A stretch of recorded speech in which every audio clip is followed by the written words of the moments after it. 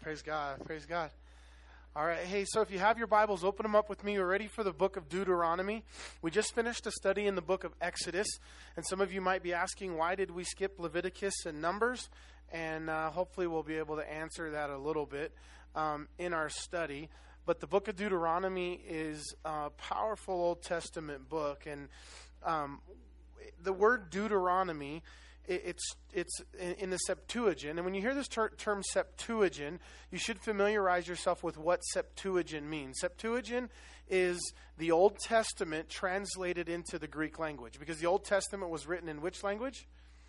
In Hebrew. And in ancient Hebrew and little pieces of Aramaic, but for the most part it's written in Hebrew. And so the Septuagint is the Old Testament translated into New Testament Greek. So the New Testament was written primarily in what language? Greek. And so in the Septuagint, the word Deuteronomy is second. The second part of it is law. So it's a second law, but not like you might think, like the Lord had a second law or a second law of Moses, but it's more than a second law or a repeat law. It's a retelling of the law.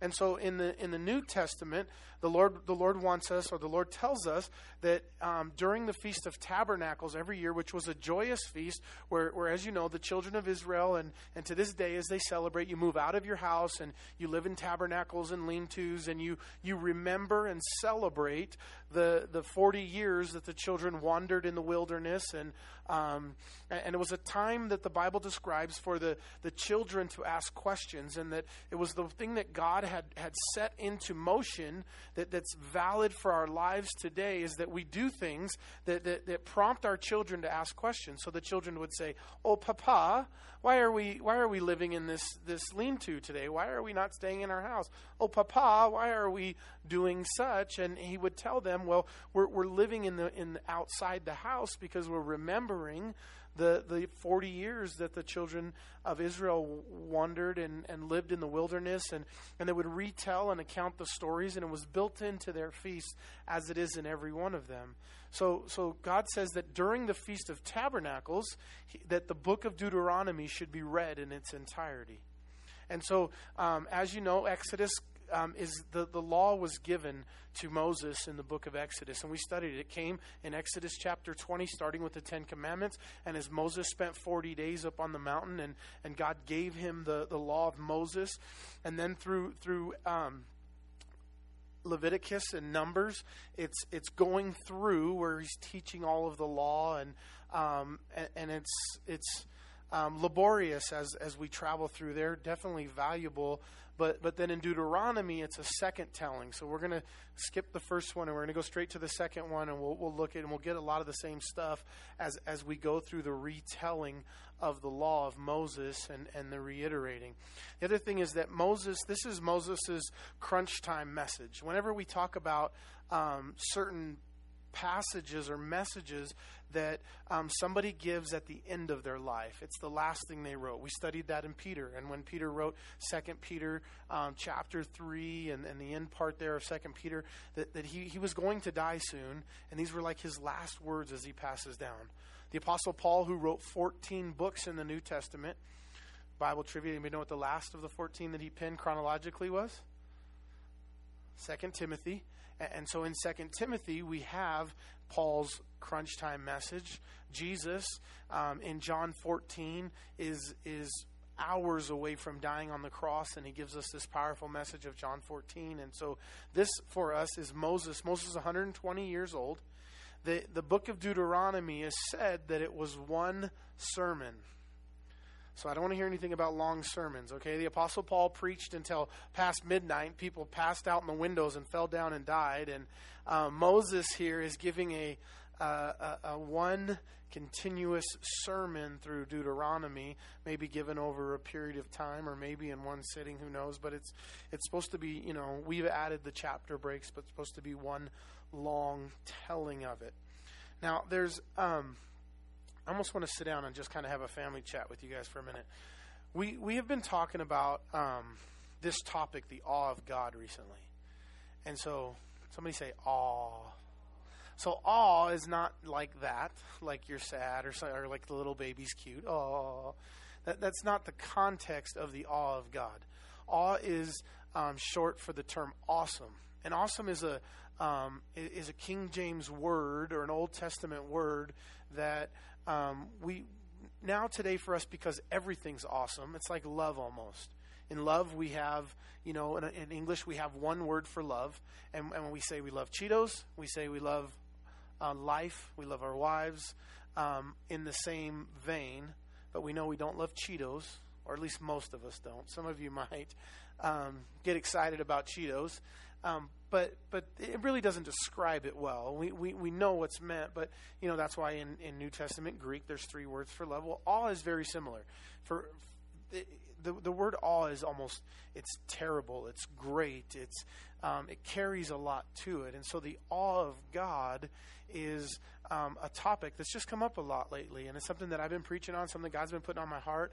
Hosanna City did their men's conference this last week, and they had pastors from all over come in, and Mike McIntosh, who was a Calvary Chapel pastor that was with Chuck Smith, who was in San Diego now, has been for a long time, and has just got back from Iraq and doing some ministry there.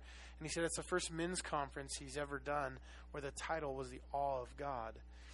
We look at people like Francis Chan, who really his entire ministry, Crazy Love. And any of you guys ever heard Francis Chan speak? The one thing that's really powerful, and he's not the greatest Bible teacher as far as, going through and exegesis the passage and really pulling out the connections in that. But what about the thing about Francis Chan is that he has and he lives in such an awe of God in his life. And what does that mean? It means he loves God so much. And, one of the things Francis Chan shared that was life-changing for my ministry and for you guys, and it's in Crazy Love, is, he said when we pray, it's not so much what we say or our posture or where we are, but more importantly is reminding ourselves and remembering who we're praying to. And the awe of God, and that this amazing star-breathing God. The amazing thing about God in that vein is that the universe we know today is immeasurable. It's vast. The Milky Way galaxy that the planet Earth finds a little dot in somewhere is astronomical and unimaginable, the size of it. And then we find out that there's billions of galaxies that are that size. And do you realize from Adam and Eve to when did we launch the Hubble telescope? Somebody smarter than me, tell me. Like in the 80s, 90s? 91. So from Adam and Eve to 1991, God had all this amazing creation that nobody even knew about. Nobody could appreciate it because they didn't know it was there until 1991. And why did God build something so vast and amazing? It's just in the awe of God. It's just this who God is. And when we grasp the awe of God, it changes everything. And I listened to the men's conference with Hosanna City this last week and all the different pastors, and everybody took a little different vein in the awe of God. And one pastor talked about, worship, and then it's worship. And worship is something that, another area we've been kind of talking about and hitting on. Worship is something that we going to do for all of eternity. There's going to be no preaching. I'm going to have no job in heaven. But the worship team will, and worship is something. And when we have this awe of God, we respond in worship. And that's one of the things about Abide I love so much is just we get a night to just appreciate the awe of God through worship and song and enjoy and having this worship experience. And I'm always struggling back and forth and wrestling with decisions of worship and how we worship and how we present this worship that kind of provides and produces in us an awe of God.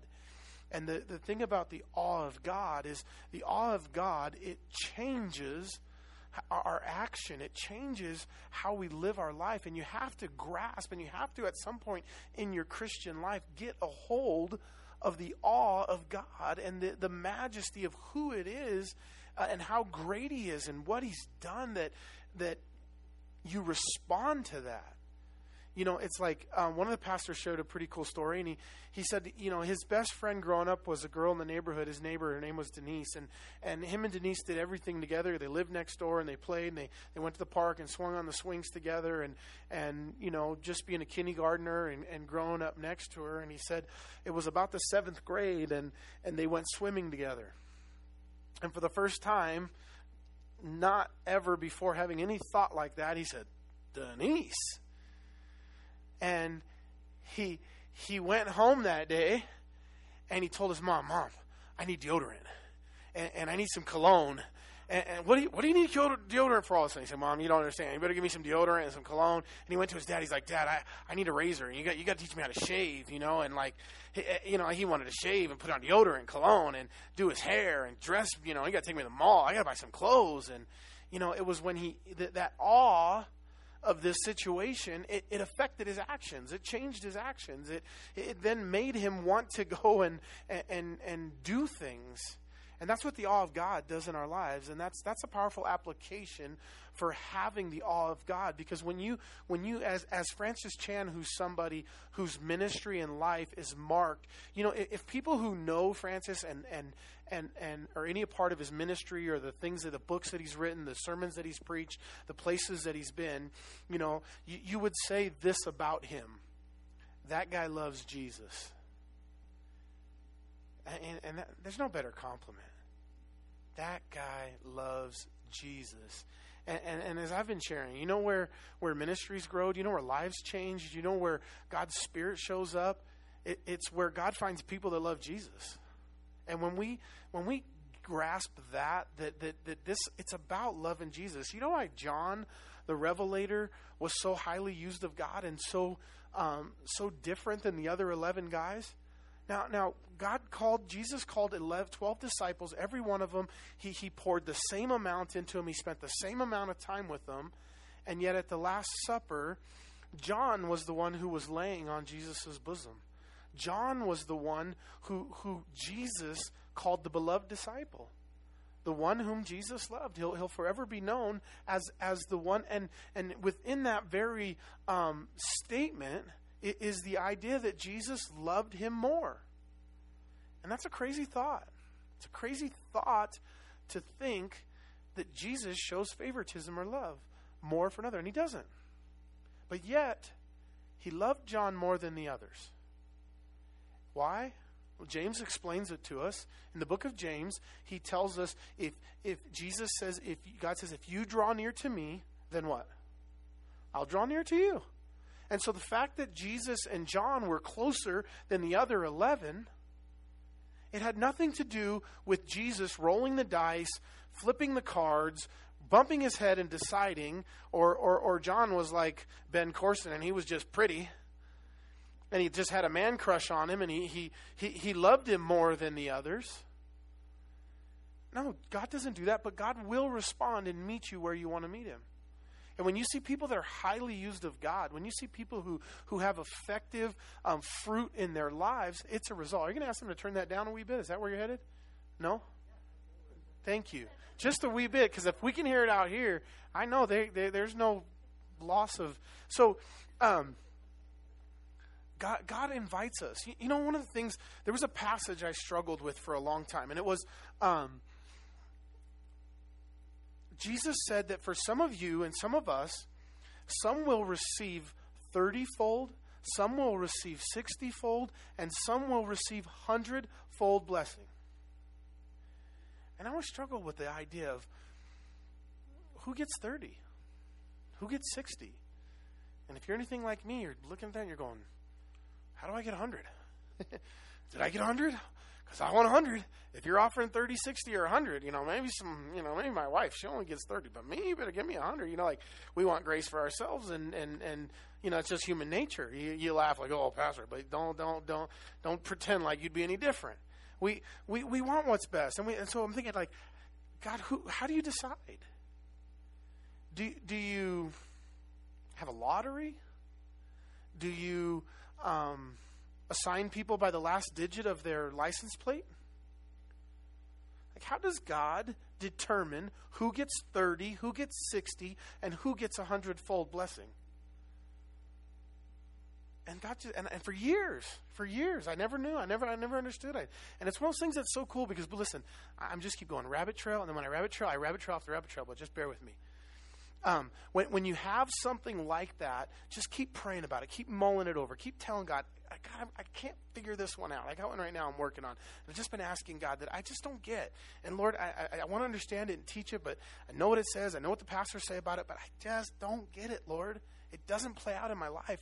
And eventually he's going to give me. But for this one, in seeking the Lord for over a season, he told me, and it was here. It was after I was here. It was in July before I was getting ready to go to Calvary. Just a simple answer, but it changed me. And he said, I don't decide. You decide. You decide how much you get. You decide how close you want to be to me. You decide whether it's 30, 60, or 100. And I offer 100 to everybody that wants it. And you decide how close to me you want to be. You decide how much of that you want to tap into. And we look at Billy Graham, and we look at Greg Laurie, and we look at these amazing people who God has used, with the Apostle Paul, who writes 14 books in the New Testament. Elijah, who for fun makes axe heads float on top of the water. And you think, man, I want a piece of that. But yet I realize, man, I'm not worthy, or I can't. And then God says, hey, listen, Elijah was a person of like passions. You and Elijah, you're created with the same DNA, you have the same opportunity. It's just how well you want to respond. And that's the awe of God that that motivates us, that changes us, where we want to love Jesus. And so in this message, this conference, I didn't get asked to speak at this conference. But if I did, I would have fixed them all. The guys have been pastoring way longer than I have. No, I'm kidding. But, there was something that God spoke to me in all this. And messages were powerful. But it is kind of, listen, this is what I want to share. And this is the thing about, and this all ties into Deuteronomy. Because Deuteronomy is the second telling of the law.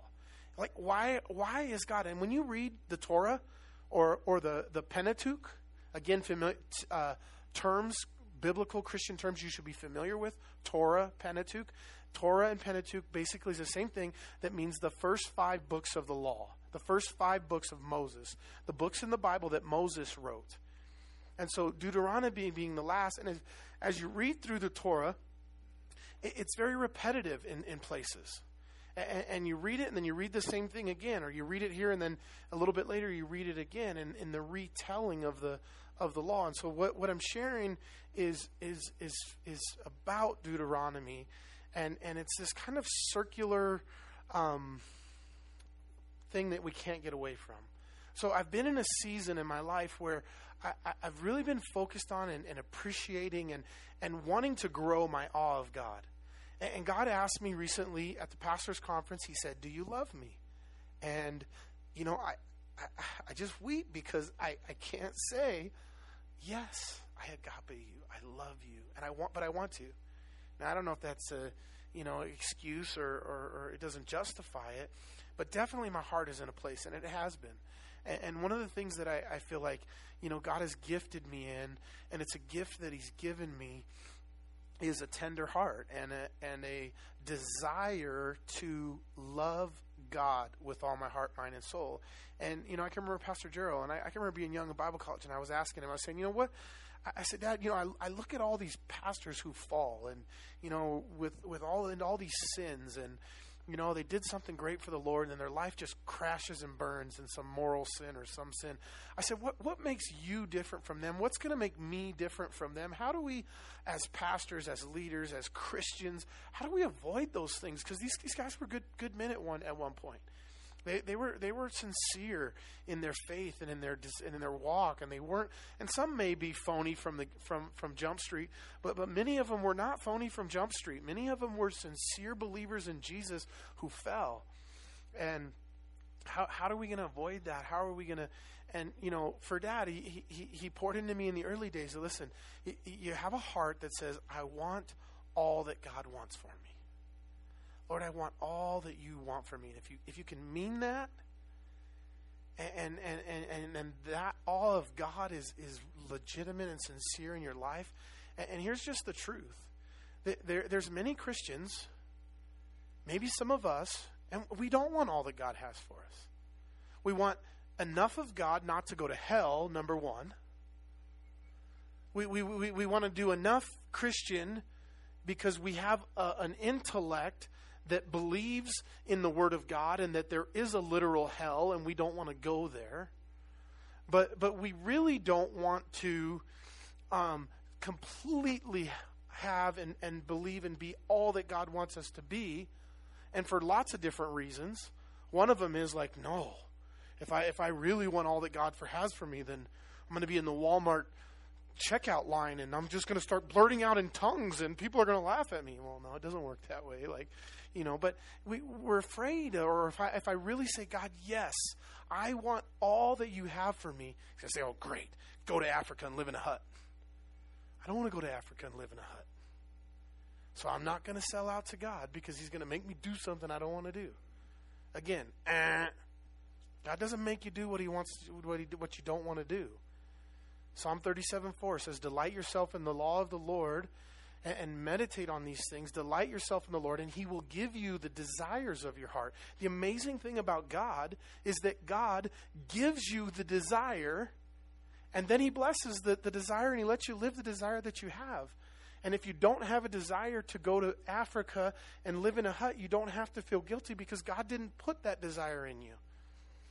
And that's not what God's going to force you to do. He's going to give you the desires of your heart. And so wanting to love Jesus, and I want to love Jesus. I want to serve Jesus, And I share this a ton to you guys, but I spent a lot of time, and for one season in my life, and it was the season that I first left California and came to Utah. And I spent a season, it was a year and a half, studying other churches and other ministries. And I studied different denominations, and the reason being, because I was so Calvary. I was married in a Calvary. I was saved in a Calvary. I was baptized in a Calvary. I went to Calvary Chapel Bible College. I was a pastor at Calvary. And, and so I felt like in order to get even a good grasp of Calvary itself, I had to see what else was out there. And when we came out here, I there was a day where it was like you put Calvary Chapel on the billboard and you hang a dove, and man, the churches fill up. And it was true. You just throw that dove up on the wall in Calvary Chapel and things are good, But we don't live in that season anymore. And the reality is it has nothing to do with the Calvary Chapel name or the dove or anything else. And it doesn't matter what we call our church. It doesn't matter what the name is on the outside. It matters what the heart is on the inside. And it matters that we have people that love Jesus. And when you find people that love Jesus, then things change and things grow. And we don't need a ton of people. We do much better with a smaller group of people that are really on fire for Jesus and that really want all that God has for us. And so, in this awe, and I do want to get into this just first chapter at least today, but the thing that happened recently is, like I said, I've been kind of leaning towards, that all of God is in worship. It's in the time of music. It's in the time of Calgon, take me away, and really worshiping the Lord.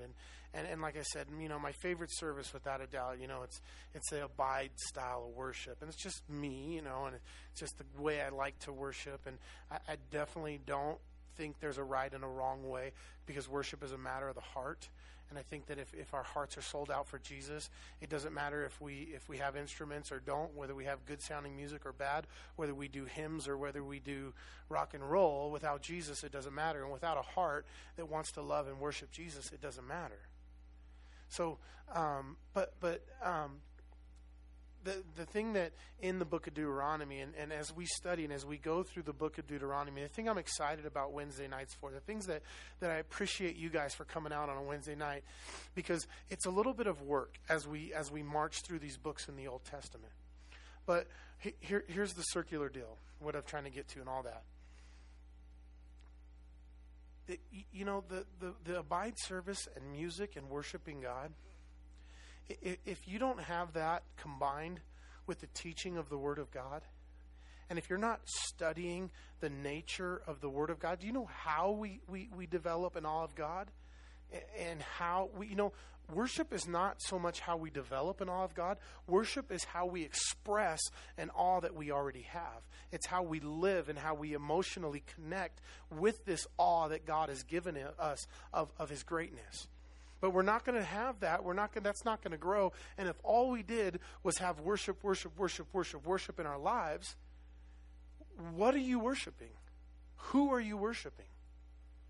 And if you don't combine that with as God says here and as Moses does and as God instructs Moses in Deuteronomy, the second telling, the retelling of the law, then your awe is going to die. You have to have the Word of God, because when you read the Word of God, you find the nature of God, and you read in the Word who He is and what He's done and how great He is. And we wouldn't know that God measures the universe with the span of His hand if we didn't read that out of the Word. We wouldn't find His nature in Exodus, that God that we read, that God proclaims. And stood with him there and proclaimed the name of the Lord. And the Lord passed before him and proclaimed, the Lord God, God merciful and gracious, long-suffering, abounding in goodness, truth, and keeping mercy for thousands, forgiving iniquity and transgression and sins. And so it takes a healthy relationship of worship and awe and the Word of God. And you're not going to get one without the other. And when we're in the Word and we're knowing who God is and we're reading about God and we're studying God and we're learning Him, then it's producing an awe that makes us want to worship. And then as we worship, this awe and this connection that we make with God wants us to get in the Word and study and read. So that's the awe introduction to the book of Deuteronomy, which is the second telling of the law. Amen? 8:10, we're ready for verse 1? Not yet. So as far as introduction for the book of Deuteronomy, this is the cool thing. Let me tell you something about the book of Deuteronomy. Pick a book in the Old Testament that you think Jesus quoted more than any other book in the Bible. Wow, the book of Deuteronomy? You guys are good. Crazy enough, the book of Deuteronomy is quoted in the New Testament 100 times.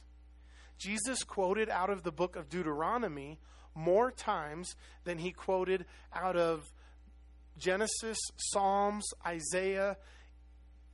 Any book in the Old Testament, Jesus quoted out of Deuteronomy more than any other book. And so I was going through Matthew. Turn with me real quick, Matthew chapter 4. In Matthew chapter 4, and I was doing this in my devotions a couple weeks ago, and just by the grace of God, that God made a little connection several weeks ago in a morning devotion that I was going to need today. But in this devotion, I was reading through and I started to look back. I was just curious. But, in Matthew chapter 4, basically what happens is Jesus gives 3 temptations of Satan, and Jesus gives 3 answers, and every one of them is, it is written, it is written, it is written. Any idea where it was written? Book of Deuteronomy. So the first one is in verse number 4, but he answered and said, it is written, man shall not live by bread alone, but by every word that proceeds from the mouth of God. Deuteronomy 8:3, Jesus is quoting there. And then the second one is in verse 7, and it says, it is written, Jesus said to him again, it is written, you shall not tempt the Lord your God. And you know where that's written? Deuteronomy chapter 6, verse 16. And then Jesus said to him, away with you, Satan, for it is written, you shall worship the Lord your God, and him only shall you worship. A quote out of Deuteronomy 6:13. And so these 3 quotes that Jesus was very familiar with the book of Deuteronomy. And so then in Paul tells us in 1 Corinthians, when we started Genesis and Exodus, I always tell that story of Jesus on the road to Damascus. And you guys remember not Damascus, that was Paul. Jesus was on the road to Emmaus. And on the road to Emmaus, Jesus met 2 guys there that were walking, and they didn't recognize him. And then it says that Jesus, beginning at open the Bible or open the scriptures or began to tell him, and beginning at Moses, he told them all of the things in the Bible concerning him. Jesus was teaching out of the Old Testament about Jesus, meaning that Jesus is all the way through the Old Testament. And that's something that I quote often as we study the Old Testament. Well, Paul tells us something similar about the Old Testament, and specifically about Deuteronomy. In 1 Corinthians chapter 10, in verse number 11, listen to what the Apostle Paul says. Now, all these things happened to them as examples, that they were written for our admonition, upon whom the ends of the ages have come. So Paul says these things happen to them as examples. And I've told you guys this before. One of the amazing things about the Word of God is that God orchestrated people's lives supernaturally in a very natural way, and the very events of their lives as they unfolded tells a story that God wanted to tell you and I. And it's in the Old Testament. And these things that happened are an example for us. And Paul says they're an admonition. So what does that word admonition mean? Basically, it's to teach you a lesson to not make the mistakes they made. Don't make, how many of you guys have told your children, or your parents maybe told you one day, don't make the same mistakes that I did. Learn from your mistakes. And that's what an admonition is. It's a learn from your mistakes. And not only the mistakes, but learn from the good things. Learn from the blessings. And so these pages of Deuteronomy and the actions of the Old Testament guys as they blew it is an admonition and an example for us. All right, now I think I'm really ready for verse 1. Let me double check all my notes here. Yep, let's do it. So Moses writing here. Moses is 120 years old when he's writing this. And he says, verse 1, these are the words which Moses spoke to all Israel on the side of the Jordan in the wilderness, in the plain opposite Suph, between Param, Tophel, Laban, Hazeroth, and Dizabah. It is 11, when you can't read those words in the Old Testament, you just read them real fast and just own it. Just pretend like you got it right. And then just keep going. Nobody will know any different. It is 11 days' journey from Horeb by way of Mount Seir to Kadesh Barnea. Have you ever heard me say that it was an 11-day journey that took 40 years? Well, you wonder, where in the heck did you get that, Pastor? Well, now you know. Deuteronomy chapter 1, verse 2. 11-day journey. We're gonna open that back up in a minute. Now it came to pass in the 14th year, in the 11th month, on the first day of the month, that Moses spoke to the children of Israel, according to all that the Lord had given him as commandments to them, after he had killed Sihon, king of the Amorites, who dwelt in Heshbon, and Og, king of Bashan, who dwelt in Asheroth and Edrei. On this side of the Jordan, in the land of Moab, Moses began to explain this law, saying, the Lord our God spoke to us in Horeb, saying, you have dealt long enough at this mountain. You have dwelt long enough at this mountain. You know how many times Lydia's quoted that verse to me? More times than I like to admit. She'd say, and she knows the word so well, and she'd say, from this verse, we've been around this mountain before. When we have a fight or an argument or something that I've done or continue to do in my life that is destructive, and she'll say, how many more times are you going to travel around that mountain? We've been around that mountain. That's what God tells them, because it was an 11-day journey that took 40 years. And if you're going to take 40 years to go what could take 11 days, you're going to walk in some circles along the way, right? In order to get there. And it's a picture of our life, because God wants to get you from point A to point B, and he can get you there in 11 days. Now, I don't think that anybody gets there in 11 days. Maybe some. Maybe Ben Corson. He's going to get there in 11 days. But for the rest of us, it's going to take a season, and we're going to make some trips around the mountain. But the reality is, how many times do we want to go around the same mountain? How many times do we want to make the same mistake? And God doesn't, it's never a matter, as I teach these things, I often remind, it's never a matter of God's love. God's love doesn't change. God's love is constant. What it is a matter of is fruit in your life, of victory in your life, of joy in your life, of blessing in your life, of relationally in your life. God definitely does this. His love doesn't do this, doesn't get away and close and get away. God's love is, it doesn't matter. The Bible says if you make your bed in hell, I'll be with you. I'm there. My love is there. But relationally, there's definitely a separation, and sin causes a separation in our life. It causes a separation in closeness, and in that closeness of hearing the voice of God. And so they've been around this mountain, they've dwelt on this mountain long enough. Turn and take your journey and go to the mountains of the Amorites, to all the neighboring places in the plain, in the mountains and in the lowlands, in the south, and on the sea coast, on the land of Canaanites, to Lebanon, as far as the great river, the river Euphrates. See, I have set the land before you.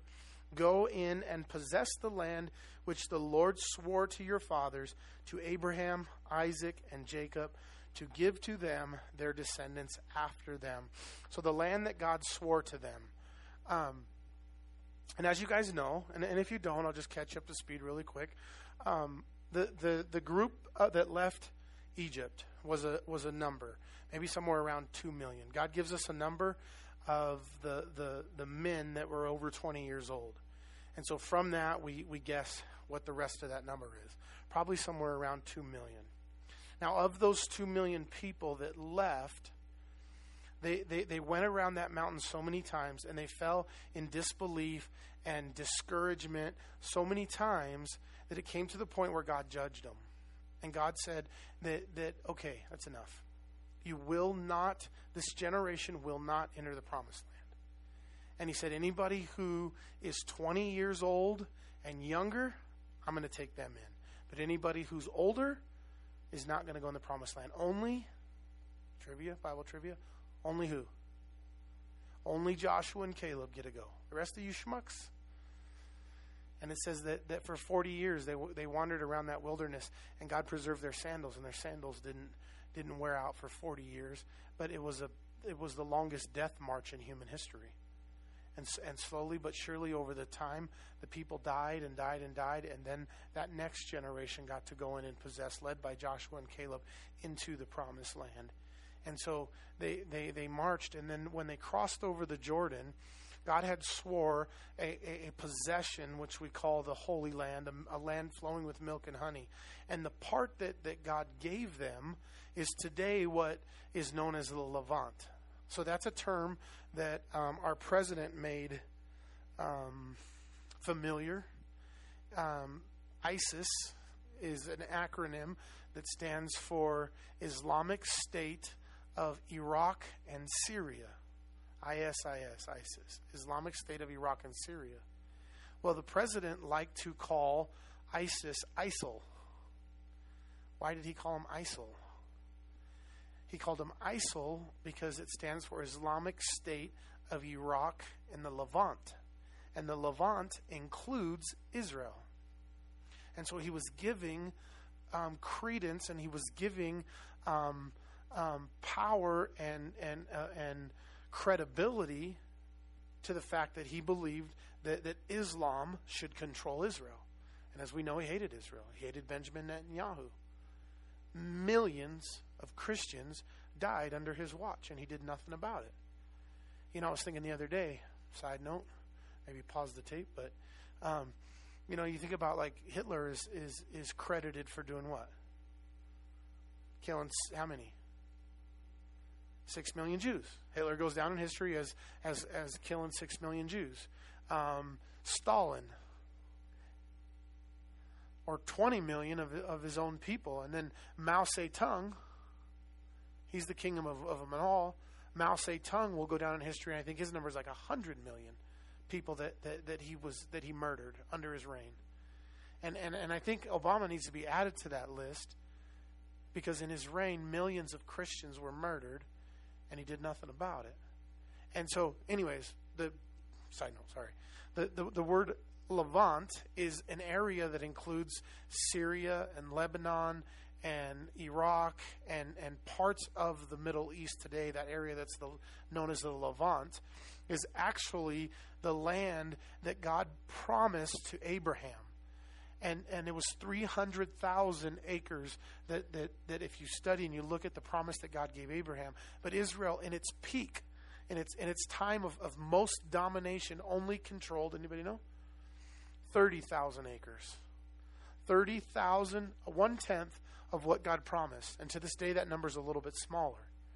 But they never possessed it because God gave them a gift. But if somebody gives you a gift, what do you have to do? You got to open it. You got to use it. And so unfortunately, Israel never lived up to the potential. But you want to talk about Palestine wants to argue over this, little tiny piece. But technically, the part that God gave Israel was a big swath. And it says in verse 9, "And I spoke to you at that time, saying, I alone am not able to bear you. The Lord your God has multiplied you, and here you are today at the stars of heaven in multitude. May the Lord God of your fathers make you 1,000 times more numerous than you are, and bless you as he has promised you. How can I alone bear your problems and your burdens and your complaints? Choose wise, understanding, and knowledgeable men from among your tribes, and I will make them heads over you." And so Moses basically is giving him the commencement speech here, and he's saying, I've taken you as far as I can take you, and now you got to go. And now you go on your own, and I've brought you as far as I know how to bring you. I've taught you as much as I know how to teach you, and now you graduate and you move on. And in verse 14 it says, "And you answered me and said, then the thing which you have told us is good. So I took the heads of your tribes, wise and knowledgeable men, and made them heads over you, leaders of thousands, leaders of hundreds, leaders of 50, and leaders and officers for your tribes. Then I commanded your judges at that time, saying, hear these cases between your brethren, and judge righteously between a man and his brother, or the stranger who is with him." And so Moses divided the people into leadership groups, very similar to the way that God has divided the angels in heaven under different leadership groups and hierarchies, the way our military has different ranks, and they set judges over them. And it says, "You shall not show partiality in judgment. You shall hear the small as well as the great. You shall not be afraid in any man's presence, for the judgment is God's. The case that is too hard for you, bring to me, and I will hear it. And I commanded you at that time all these things which you should do." By the way, if you're looking for an outline of Deuteronomy, the Deuteronomy breaks up the Deuteronomy. That was kind of cool. The Deuteronomy. You guys know what an ollie is on a skateboard? An ollie. So, like you say, can you ollie? Do you know how to ollie? I ollied that trash can. I ollied some skateboards. We were, when I was a kid, there was this foreign kid, and we were riding our skateboards in the neighborhood, and he comes by and he says, "Do you know how to do the ollie? Do you know how to do the ollie?" But I know how to do the Deuteronomy. So, the outline. It just like the book of Revelation, it breaks up into 3 parts. First, he's going to recount the past in the first 4 or 5 chapters. And then in chapter 6 through 26, he's going to recount the present. And then in 27 to 34, he's going to recount the future. The same way the book of Revelation breaks up the things that were, the things that are, and the things that are to come. And that's the same way the book of Deuteronomy breaks down. This first section that we're in is a recounting of the things that were.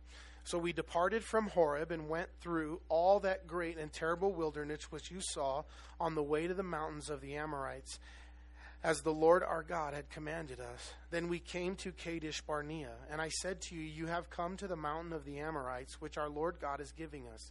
Look, the Lord your God has set the land before you. Go up and possess it, as the Lord God of your fathers has spoken to you. Do not fear or be discouraged." How many times do you hear that in the Word? I want you to underline that, highlight that when you see that. Do not fear or be discouraged. The word discouraged or depressed could be the other term that's kind of synonymous with it. But if you just add a little hyphen between the word dis and couraged, then you understand what discouraged means. It's a lack of or missing courage.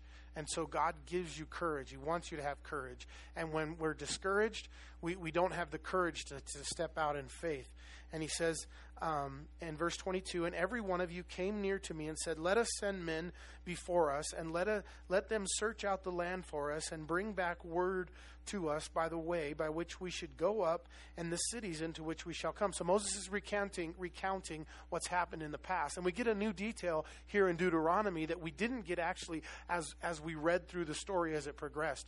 But here Moses tells us that it wasn't Moses' idea, nor was it God's idea. It was the people's idea. And no record. And it doesn't necessarily always mean, but it's usually a good indicator when it's lacking that the people didn't pray first. They didn't seek God's will first. And so no record of Moses when the people came and said, hey, we should send spies, where Moses said, okay, let me pray about it. And it's always a lesson in your life, in my life. Don't think it's cliche. It's valuable. It's Christian. It's important. Use this phrase in your life. Let me pray about it. Even with your kids. Hey, Mom, can I go to Sally's? Let me pray about it. You don't know. Maybe she's going to go there and Sally's neighbor is going to be there who's some creeper old dude, and, she shouldn't be there. It's going to be a dangerous situation. Normally it'd be fine if she's at Sally's. And normally she goes there all the time and has a good time, and it's great. But that little wisdom, and you just pause. And maybe God puts an anxiety on your heart that you have to be obedient to and say, I just don't feel comfortable about this. I'm sorry. And they're not going to like it. Or not in parenting, but in anything, just that pause. David's life, Abraham's life, every one of them is marked by this same thing. Joshua, who we studied on Sunday, he prayed before he did everything. And what happened the one time he didn't pray before he went into Ai? He got his butt kicked. And then he goes back and he rips his clothes. God, why are all my men dying? I didn't tell you to go fight Ai. There's sin in your camp. You better go deal with that sin. And so Moses, now we get a detail that he didn't seek the Lord, and it was the people's idea. Let me tell you one thing about the 12 spies. It wasn't God's plan. It's never God's plan. It's never God's plan that we send out 12 spies. If God said, hey, this is the land I'm giving you, go possess it. Then you go possess it. You step out in faith. You have courage and you be obedient to what God's told you to be. You don't go weigh the pros and the cons. You don't go decide, well, because oftentimes the pros are not going to outweigh the cons. The giants that are in the land are not going to disappear. And all it's going to do is create more discouragement and more fear to step out in faith in what God's called you to do. And to get this amazing detail in here that brings clarity to the situation, that it was not God's will to send out 12 spies. And obviously, right? Because what was the result of the 12 spies? 2 million of God's people are going to wander around in the wilderness for 40 years afraid, waiting to die, because the 10 of the guys came back with a bad report, and it put fear in their hearts, and they wouldn't go over and fight the giants in the land and possess the land. When we were looking at going over here across this vine and taking on this building, as you guys know, there were daunting, scary giants in the land. And we never once tried to weigh the pros and the cons, whether we were going to go or not. Our issue was not a lack of faith or discouragement or stepping out. We stepped out regardless, and there was huge, huge giants over there. But then God spoke to us, and God closed the door very clearly, and the door closed. But I think we definitely get credit that we stepped out in faith. We didn't send 12 spies and find out that there was gazillion problems and obstacles that we knew we couldn't afford or couldn't fix, and then we said, forget it, let's not do it. It's not what happened at all. We went 100%, and we said, God, we're in, we'll do it. We'll take it on. And then he continued to test us, and we continued to push and spend money and continued to tackle it. And to this day, we would have gone forward had God not said at some point, okay, listen, I'm not in this. Let's change directions. And God gave us a different direction, and now we've turned and come in a different direction. But we don't make decisions based on pros and cons. Is that clear? Okay, tweet it. We don't make decisions based on pros and cons. You don't put the good on one side and the bad on one side. Again, same message I've preached a million times. When Lydia and I were going to move to Tooele, when Lydia and I were going to move to North Dakota, we didn't put pros and cons on the scale. Weather in North Dakota is -0. weather in California is 75 on Christmas Day. We didn't do it. And we were going to go. Lydia and I got to the point in our hearts, and we meant it. And we said, Lord, we will go. Here am I, send me. We're going to go to North Dakota. And all I told the Lord is, I said, God, I can't load my family of 5 at the time into a minivan and drive to 40 below. So we have to have some place to stay. That's the only thing. I got to have a place to park. But we're going to go. We'll go. And Lydia, too, didn't want to go there, didn't want to be there, lots of problems. And then when we said, yes, we'll go, we'll do it. And we meant it, and we were serious. And God said, okay, cool. Just was checking. I don't want you to go there either. I got something else for you, but I just wanted to make sure you would say yes. And we said yes. And then we came here, same thing. We don't look at pros and cons in every decision in my life, and every decision in your life. The only pro and the only con is one thing. What is that? The only thing that you make your decision on, God's will. What's God's will? What is God's will? When you know what God's will is, and that's the hard part, it's hard discerning God's will. And in all those seasons, North Dakota, this building over here, moving to Tooele, none of it happened overnight. None of it happened with the flip of a coin. It all happened over a long process. But guess what happens in that long process? You grow. God teaches you things. God changes things in your life. All right. So am I not even going to finish chapter 1? This is terrible. It was an introductory chapter, though. But I'm not going to keep you guys later than 8:39. It's 8:31. I'm going to make a little circle right here next to verse 22, and that's where we're going to pick up and do 5 chapters next week. Let's stand and let's pray.